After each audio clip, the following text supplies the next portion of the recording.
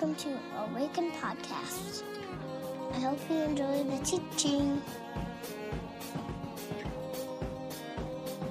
My name is Bruce Morgan. I'm the chair, the finance chair on the pastoral advisory team. And what we like to do every couple months or so is give a finance update. We haven't done one in quite some time. So I wanted to give you an update through December, which is 6 months through our fiscal year, and give you just some indication of where we're at. So up on the screen, you've got two sections. On the left, you've got our total contributions, or our total revenue. And then on the right side, you've got our total net income. And I am proud, and so honored to be standing in front of you today saying that we are beating our budget by a total of $68,000 for 6 months through the year. Yeah. So big round of applause. Can't thank everybody enough. I can't tell you how much easier this job becomes, and actually, in turn, how much more difficult it becomes to be able to take all of these extra funds and be able to accelerate things that we're doing here. So what I wanted to show you here is, we're beating our contributions by $68,000, and even our net income, which is all of our income less our expenses, we're still beating by $57,000 for the year. We set a goal for this year for a budget of $300,000, and that's what you see on the bottom on the bottom left. Here I have a laser pointer that I was supposed to use. So our $300,000 number, for the rest of this year, we're still forecasting that we're going to beat our budget by 23%, which is really, really cool. So if we go to the next slide, what I really wanted to highlight here is we've talked about contributions, we've talked about net income. The other thing we talk about is cash on hand. And with all of the beat of our contributions, our cash on hand is also well beyond our 3 month of expenses dollar value. And so what I wanted to highlight is really a couple things. So first of all, incredible strong performance. We did have several large one-time gifts in December, and a lot of that makes up why we're doing so well. So the generous year-end gifts we always plan for, and it's always tough to see whether or not they're going to be huge or whether or not they're going to be pretty substantial. December's always the biggest. But the other piece, again, is that our cash position is strong. The message that I'd love to deliver here today is this. We talk about it at the advisory team level all the time about the hopes and dreams that we'd love to realize here. And there are so many things we couldn't put in the budget this year because it was just too much. And this type of performance allows us to accelerate some of those things. We're going to 2 gatherings. We've got all kinds of really cool stories that are happening all over the place. And I would caution that it's really easy to look at these positive numbers and say, wow, this is great, I can just pull everything back. I would challenge us to really keep this thing going, because I can't tell you how many cool things that we've talked about at the advisory team level with Micah and everybody else, and every dollar that we continue to invest helps us realize those dreams. We will continue to monitor our regular tithes and offerings, so we don't want to make any decisions that include all of these one-time gifts, because they are one-time and they don't always happen. But generally speaking, our constant level of tithes and offerings has still increased, which is really, really cool. And then finally, we probably will start talking about how to reinvest some of the extra cash that we've got. We've certainly got some capital projects around here, and we'll certainly do that. So, round of applause again. Really, really cool. Thank you guys so much. It's just really, really, really neat. So, I'm also honored to introduce Pastor Micah Witham in a way that I've never experienced ever before. In the name of the Father, and of the Son, and of the Holy Spirit. So with some of the extra cash, I went out and bought one of these hoverboards. Totally joking, my father-in-law sent me this for Christmas. And again. So these are a trip. Have you guys ever tried these? Oh my gosh. I thought I would do something, really crazy, but my kids are like, Dad, don't embarrass us. Oh, hi, there you are. So if anybody, helmets are required for that, if anybody other than my family rides it. And it'll cost you $1 per ride. Just kidding. So, hi friends, everybody doing all right? That has nothing to do with anything. I just got it, and I was like, I am literally going to ride that in to preach tomorrow. Why? Because I can. And we carpeted everything, so it works great. Hey, a couple of things before we get going. We're in Mark chapter 2, so if you have your Bibles, grab those. We are moving to 2 gatherings in a couple of weeks, which is very, very exciting. And I wanted to just mention that for a couple of reasons. We've been talking about it, so we want to make sure that everybody knows 9:30 and 11, February the 7th. But also, our kids community, we would love, love, love to be able to offer kids community at both hours starting on February 7th. But that's going to require at least, I think, like 10, 12, 13, 14 more volunteers to do that. Now, if you're sitting there thinking, oh my gosh, that's a lot, maybe, but I would say this. These guys can go to the bathroom on their own. The kids. So probably no diaper changing, right? I'm on a streak, a pretty long run of not having to change a diaper, and I'm trying to keep that going for as long as I can.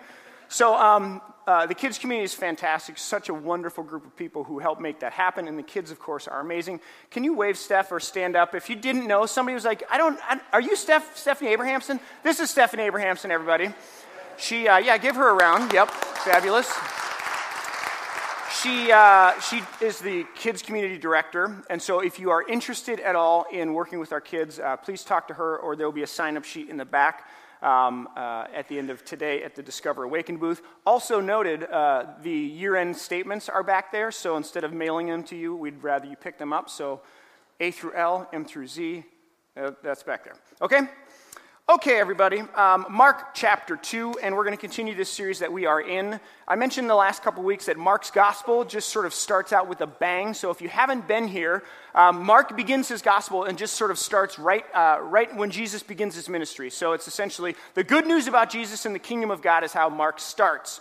And chapter 1, the whole book of Mark is actually a number of kind of not conflicts, but definitely where you see Jesus and Mark painting Jesus kind of going against or challenging some of the systems that are in place. And the first chapter is really the only chapter without any significant sort of like conflict between Jesus and the teachers of the law.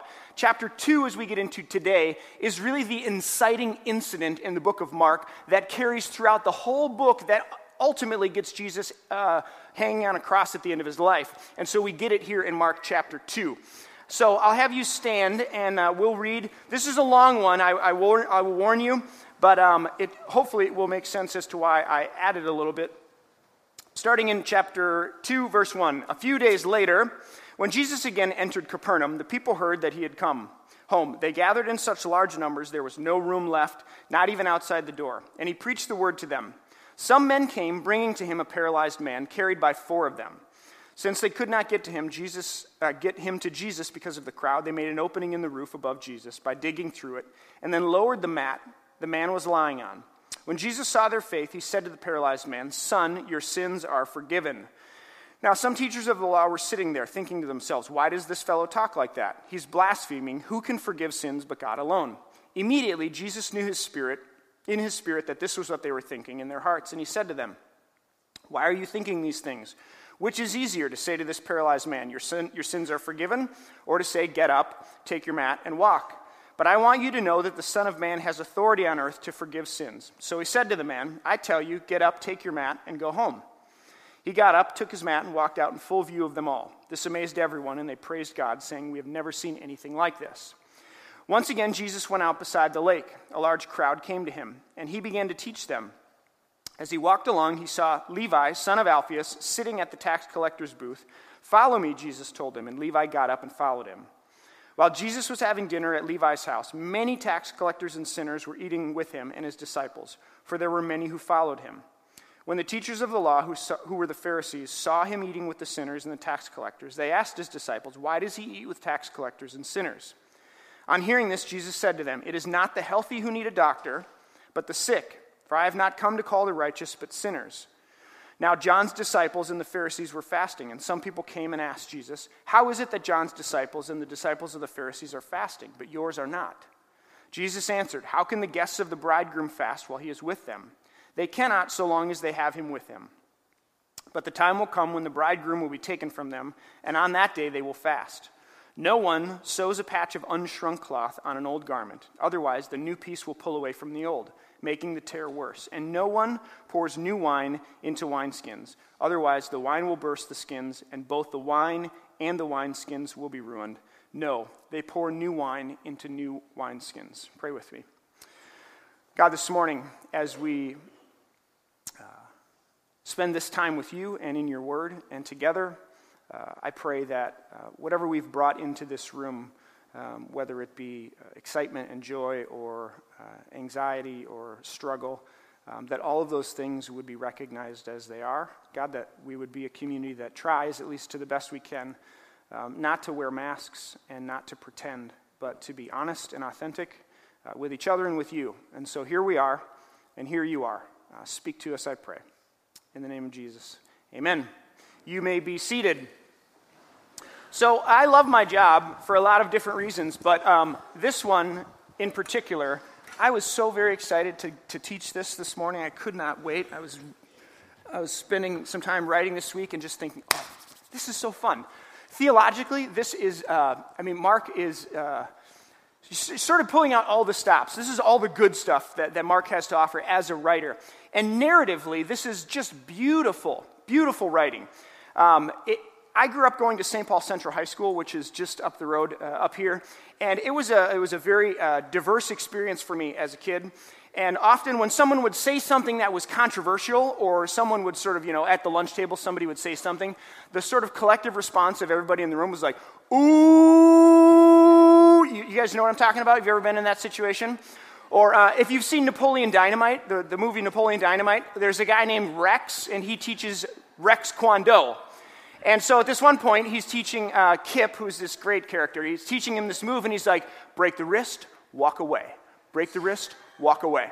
So if this passage were to happen at St. Paul Central, the response would be like, ooh, or if it were in Napoleon Dynamite, Jesus would say, break the wrist, walk away. It's kind of like a mic drop, like drop the mic, just boom. That's what's happening in this passage, and maybe it takes a little bit to see it. I hopefully by the end of it, you're like, oh, yes, I see it. But I think this is exactly what's happening in this passage. And if we had more time, and I would encourage you actually as you go as you leave today and maybe you read this week, read the following passages. I had them I was going to read them, and then I decided to skip them because it's a very, very long section. But it actually all goes together from chapter 2 all the way to chapter 3, verse 6. It's all one section that Mark puts together, and it's this beautiful. And if you imagine when these would have been Mark's gospel, when it was first written, it would have been read out loud to a group of people in a community. And there's almost like this kind of dramatic way to read this, where if you get it, what Mark's doing in chapter 2 through verse 6 of chapter 3, it all goes together. It's all one kind of, what do they call that in theater, where the person, monologue. There you are. It's a monologue, friends. And it's absolutely fantastic. Mark continues two things that he's already started, and he adds a new one. So there's like three threads or streams that we get in this passage. The first of which we talked about a couple of weeks ago, that Pontius Pilate actually makes really clear in chapter 14 of Mark's gospel when he asked Jesus, are you the king of the Jews? Are you the Messiah? The first thing that Mark's doing with this first story that he tells is, who is Jesus? Like, who is this guy? The second thread, which we talked about last week, is this idea of Israel. And who is Israel? Or said differently, who are God's people? This is a question that the Bible is very concerned about for obvious reasons, but the people in Jesus' time would have been wondering, or they would have had this idea of like, who is Israel and who are God's people? And Mark is absolutely addressing this in this section. And then the third one, which is new this morning and kind of new in the book thus far, is a question about who can really hear this. Like, we're talking about who is Jesus and then who are God's people, but then really, who can hear this new thing that's happening? Do you have ears to hear it and eyes to see it? Now, before we jump in this morning to kind of those three ideas, who is Jesus, who is Israel, and who can hear this, Mark, as a writer, of all the gospel writers, Mark is my absolute favorite. And he is such a great storyteller. I think, have you ever been in a room where somebody, like, oftentimes it's an older person and they just know how to weave like a fantastic story together, and everybody just kind of like sits and listens to their stories? No? Okay. Garrison Keillor, I think, some people love him, some people hate him. He's kind of a polarizing, but that guy can weave a story. He can tell a story, right? Mark can tell a story. And I want to show something this morning, because if you don't have it and you're not looking for it, sometimes it's hard to see. A lot of times in the Psalms, you get this, and it's called a chiasm or a chiastic structure. Mark does it often. We have it in this passage. The story where Mark tells about Jesus going into the temple and he throws over the tables, it's bookended. A lot of people call it a Mark sandwich. At the beginning of that story, there's this cryptic sort of talk about a fig tree. Then Jesus goes into the temple and turns over the tables, and then he comes back to the fig tree. And it's as if to say you can't understand one without the other, right? The fig trees have something to do with the temple, and what's happening in the temple has something to do with what's happening at the fig trees. It's called a Mark sandwich, or a chiasm. Here's how it works. It's basically like you zoom out, you have a camera lens, and you begin like zoomed out, and then you zoom in and you focus on something, and then you zoom back out. So in our passage, the first story is about a healing of a guy who's paralyzed, right? Then the second story was about eating with Matthew, a tax collector. Then the third story is new wine for new wineskins. That's the center, that's the focus, that's what Mark's talking about and what he wants to really get at in this passage. Then he zooms back out. The next story, if you keep reading, is a story about a guy who's healed, it's about eating on the Sabbath. Remember that story when Jesus is walking through the fields and the teachers of the law are like, you can't pick grain on the Sabbath. That's the next story Mark tells. And then the last story is another healing, a guy with a shriveled hand. So as you can see, it goes from out, zooms out, to what he really wants to say, and then he zooms back out. It's called a chiasm. So you can find this all over the scriptures. It's all over the Psalms. It is beautiful. And if you were to read this in like a public setting, it's kind of like, whoa, whoa, drop the mic, walk away, right? That's what I'm trying to say. So let's break these down. First and foremost, who is Jesus? So the first story is about the paralyzed guy, and usually when you hear this preached in a sermon at church, it's this message about like, who are your friends who don't know Jesus, and you should pray for them, and then you should bring them to church, kind of like cutting the hole and dropping them in, right? Those are great. I love those sermons. I had cards in my wallet as a kid with names of people that I prayed for. I think that's fantastic. It's not what I'm going to do today. Who is Jesus? So he's teaching. A crowd has gathered, so many that you can't even get in the house. My daughter this morning was like, Dad, like, how did they cut a hole in the roof? I mean, so I went through, in the ancient Near East, they would have had a sunken floor, and you had to get to the roofs because you had to replace them all the time because they were thatch and mud. So this crowd gathers, and these guys hear that Jesus is a healer, that he could maybe heal their paralyzed friend. So they go, they cut a hole in this roof, and they drop them down, which would have been a fascinating day to be there, don't you think? I mean, if you were like going to show up in a Bible story, this one would have been a doozy. You're just sitting there hanging, Jesus is teaching, and then like dirt starts falling on your head, and you're kind of like, oh, that's interesting. And then more dirt, and then like a whole giant section of the roof falls to the floor, and down comes this guy. And everyone's kind of like, whoa, man, this is awesome. So then, this is great. The guy's there. He's paralyzed, and everyone's thinking, brilliant! This guy's a healer. He's paralyzed. And Jesus' response is, your sins are forgiven. To which, if I'm in the room, I'm thinking, dude, you're a healer. I think he wants to walk. Like, if they wanted him to be, his sins to be forgiven, they would have taken him to the what? Temple, where the priests are, where they do forgiveness of sin. But you, sir, healer, clearly don't get this. So he wants to be healed. Fascinating response. So then these guys in the room, teachers of the law, Mark says, they think you can't do that. This is blasphemous. Only God can forgive sin. So the word for blasphemy in Hebrew is just a fascinating word. I think we've got it. Yeah, there you are. It has this idea of piercing or boring through something.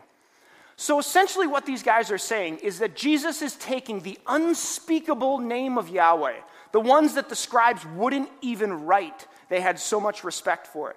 And he's essentially putting a hole in it. He's poking holes in it. He's dragging it through the mud, which according to Leviticus 24:16, I think we have that one, is anyone who blasphemes the name of the Lord is to be put to death. This is a big deal. You can't do that. So the teachers of the law are saying to Jesus essentially, listen, they're protecting the religious system in the religious integrity of the Old Testament and the sacrificial system, which has been going on forever and ever and ever, all the way back to Moses, right? Forgiveness begins with repentance, which is followed by a sacrifice in the temple, which is followed by the priest who says you're forgiven on behalf of God, because that's the system. So the teachers of the law are basically saying to Jesus, who do you think you are? You can't just come in here and change hundreds and hundreds and hundreds of years of generational religious institution and forgive people. Only God can do that. So Jesus answers their question with a really cryptic, fascinating way of quoting a book of the Bible, Daniel chapter 7. And we've talked about this before. He says, the Son of Man. I'm going to do this so that you know the Son of Man has the authority to do this. So what is the Son of Man? Really quickly, we could do a whole series on this, but the Son of Man in Daniel chapter 7, there's a figure who essentially is being oppressed by these beasts, right? The figure is representative of Israel, and the beasts are representative of the countries and the people who have carted Israel off into exile over the years, right? And the figure, is victorious over the beasts and then given the authority to rule and reign in a kingdom that will never end. So people in Israel who know the book of Daniel, most of the people that Jesus would have been teaching and people at the temple, they know the book of Daniel, and they know this phrase, Son of Man. And by this time, we know that the Son of Man is essentially equivalent to the long-awaited Messiah of the Old Testament. So if you're standing there and Jesus quotes from Daniel chapter 7 and says the Son of Man, more than likely everybody in the room is thinking, oh, you mean the one that we're all waiting for? The one that God's going to send to come back and restore Israel? And he's like, yeah, that guy, that's me. Drop the mic, walk away. Jesus essentially is saying, I am the Son of Man, the one who God will give authority to rule and reign in a kingdom that will never end. I'm the one that everybody's waiting for. And then, as if to say, like, that's not enough, right? Then he says, okay, listen, I see the looks on your faces. Maybe you don't believe me. So that you do believe me, he tells the guy, stand up, walk home. Because in Deuteronomy 18, the Torah tells the Israelites, when a prophet comes to you and starts prophesying, you can wait it out, vet them to make sure that what they're saying is true. And if it comes to pass, then you know that they're from the Lord. You know that it's true. So Jesus says, Son of Man, your sins are forgiven. You don't believe me? Be healed. The guy stands up and he walks away, as if to say, next question. Bam! Love this guy. So who is Jesus in Mark's gospel? No big deal, right? He's the Messiah. He's the Son of Man who will be vindicated in resurrection and given the keys to rule and bring a kingdom that will not end. He speaks on behalf of Yahweh and will single-handedly change the entire system where there was once sacrifice and temple and priests. Now there is grace and announcement for any and all who receive it by faith in Jesus. So for Mark, this is a big deal. This is who Jesus is. Now the second part of this little deal, as we go in, a story about eating. It's a story about having dinner with the wrong kinds of people, essentially. And it gets to the question of who is Israel and who are God's people. So, if in fact Jesus is the Messiah, then who has he come for and who are his people? And to get what Mark's doing here, you have to go back to chapter 1. Do you guys remember when the gospel opens, Jesus is walking around and he's calling people and he's saying, hey, you follow me and you follow me. This happens in chapter 1. And then he continues this in chapter 2 where he calls Levi a tax collector and then he goes and eats with him. So to get what he's really doing here, you have to go all the way back to the beginning of the story in Genesis chapter 12. This is, of course, the story of Abram. Father Abraham had many sons, and I am one of them. God gives this promise to Abraham. Abraham has a son, his name is Isaac. Well done. Isaac has a son, his name is Jacob. Well done. Bravo. You're paying attention here. So you have the fathers, Abraham, Isaac, and Jacob. These are the patriarchs of Israel. Now, Jacob has how many sons? 12. Well done, everyone. 12. The 12 sons of Jacob become Israel. So Israel, as a nation, come from these 12 patriarchs, the sons of Jacob. So in Genesis 46, we get all of their names. So if you're standing in the ancient Near East and Jesus, the teacher, comes and he starts talking about Israel, you immediately go back and you go all the way back to Abraham and you know this story and you know who Israel is. It's all of these people who are connected to these 12 and the systems and the structures that you know to be true. Mark begins to tell a different story about Jesus and what he's doing. if Jesus is true Israel, and Jesus starts walking around and he's picking people and he says, you follow me, you follow me, you follow me, and there happens to be 12 of them, what is he essentially saying? There's a new thing happening. Everything that you know to be true about Israel and how you define it is about to change. This group of people. So imagine the scene, right? You're there. Jesus is calling these people. And you imagine, you have all these power structures and these religious systems which has functioned for generations, who all think of themselves as Israel. And you have this deep desire and longing for God to return to Israel and reconstitute Israel and sort of bring Israel back to what it would be, like the return to Zion, they called it. And then God would kick out the Romans and all the people who are in the way, and God would punish all the sinners and the idolaters and all the people for whom God had left for in the first place, right? This is all happening in your mind, and you're wondering, like, when will God come back and save us, save me, Israel, the ones who are on the inside? You have this classic, like, we and they, us and them. You know who's in, who's out, and why they're in or why they're out, right? And then Jesus essentially says, or Mark says, Jesus by doing, everything that you understand we to be, the us group, all the reasons why you think we're we and us are us, and he starts just taking them down one by one, after another. And then the movement that you think we are supposed to be about, this guy's claiming to be the leader of it, and I'm on the outside looking in. Now that happened, of course, thousands of years ago, but what happens when the group of people who think they are they and think they are us, the ones that God has chosen, are standing on the outside looking in on a new movement of God's Spirit? It's a little unsettling, isn't it? And has that ever happened to the church of Jesus after this? Where God's Spirit seems to be out in front of the church, and all the people who think they're in are wondering, how is it that the Spirit is out there and we're here? This is the story of the book of Acts, by the way. And so it's a bit of a warning, I would suggest, for us this morning. This happened thousands of years ago, and it's a story that we could sort of look back on and commentate and be like, that's really interesting. I wonder what those people must have felt like. But what happens when we, the us, who think that this is what it means to be in, and all of a sudden we find God at work outside of in? Which leads to this center section, which I think is exactly what Mark is doing. New wine and new wineskins. Who has ears to hear, and who has eyes to see? Mark ends or sort of brings this thing into focus with these three stories about a bride and a bridegroom, this cloth and a garment, and then new wineskins for new wine. Mark is essentially trying to get the readers to see and hear that in Jesus, God has redefined the entire system, and the way by which someone comes into relationship with Yahweh is no longer about the temple and about the priests and about the sacrifices, but about a word that Jesus offers, and it's called grace and forgiveness to any and all who want it. It's a new wine, it's a new movement, it's a new kingdom. And essentially he says, you can't take a new thing, a new wind, a new wine that God is making and put it in an old system, because it ruins both. Let me see if I can wrap this up. So a couple of months ago, I was studying with some friends, actually from Awaken, and this rabbi that I've studied with, and we're studying Numbers chapter 6. And if you know Numbers chapter 6, it's one of the most quoted passages that maybe you don't know where it is in the Bible, but I know you've heard it. The Lord bless you and keep you. The Lord make his face to shine upon you. It's the Aaronic blessing.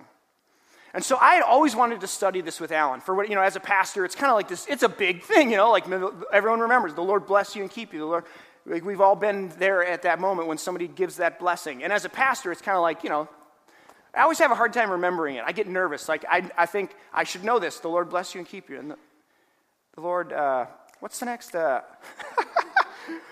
got to memorize that one. So I'm studying it with Alan, and I'm thinking to myself, this is going to be awesome. This is going to be so great. I'm so excited for this. There's going to be something for me, and it's going to be like waiting for it. So we study. We get all the way to the end of the study, and I'm kind of like, well, that was interesting, but it wasn't fireworks. It wasn't what I thought it would be, right? The Lord bless you and keep you. The Lord make his face shine upon you, be gracious unto you, turn his face to you, and give you peace. We get to the end, and I'm kind of like,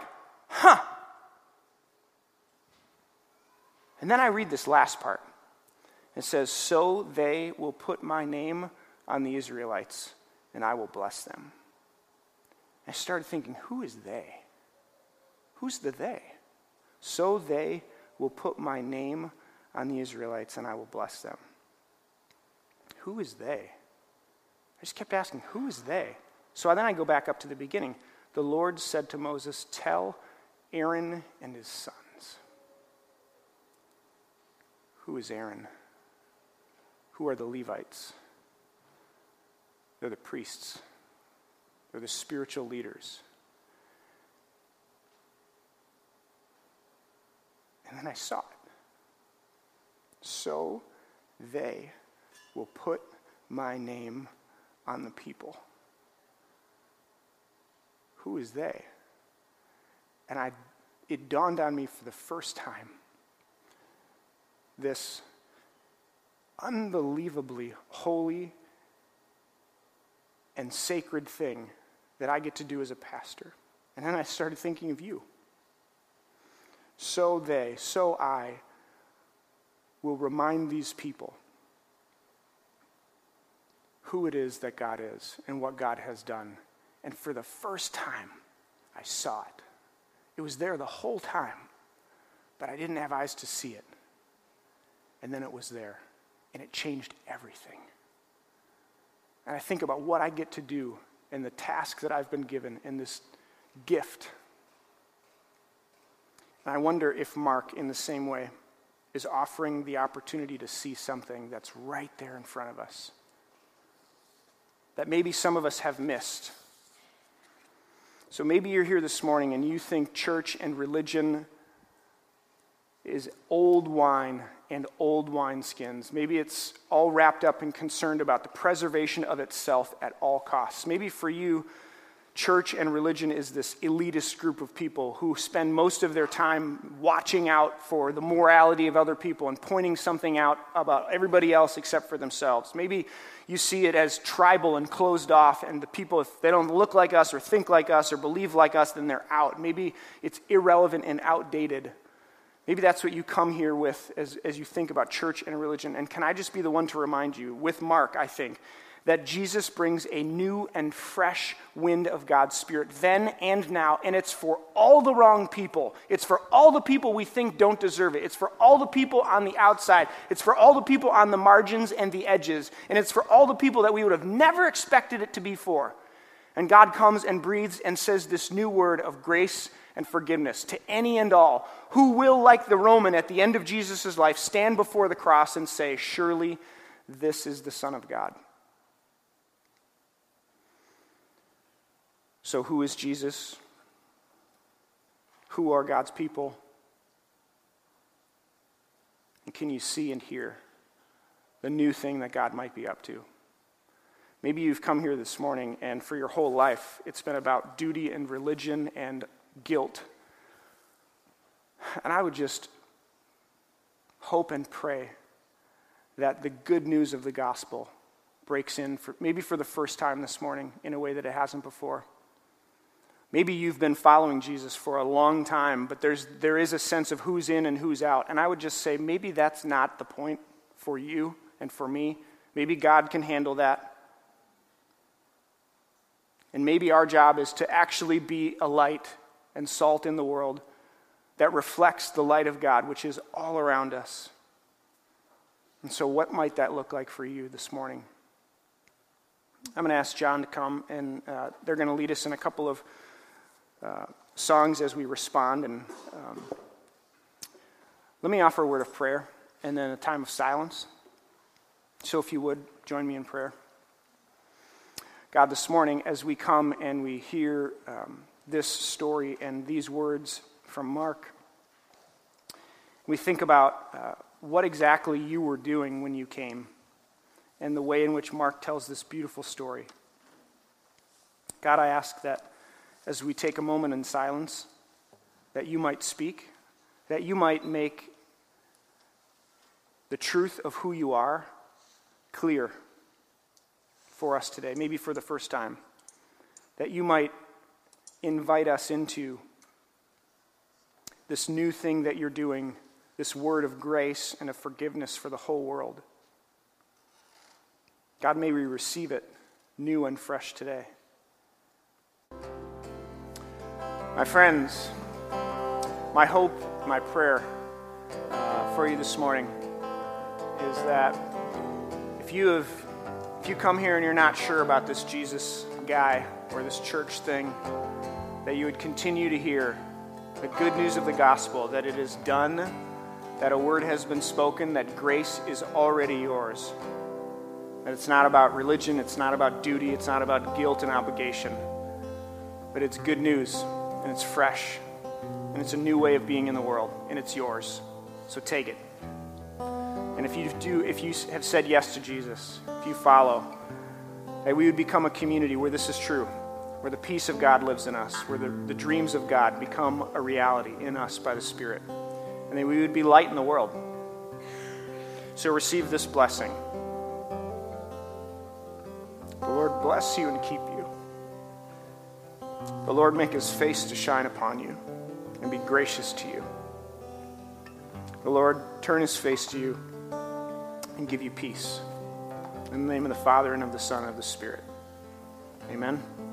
Amen. Grace and peace.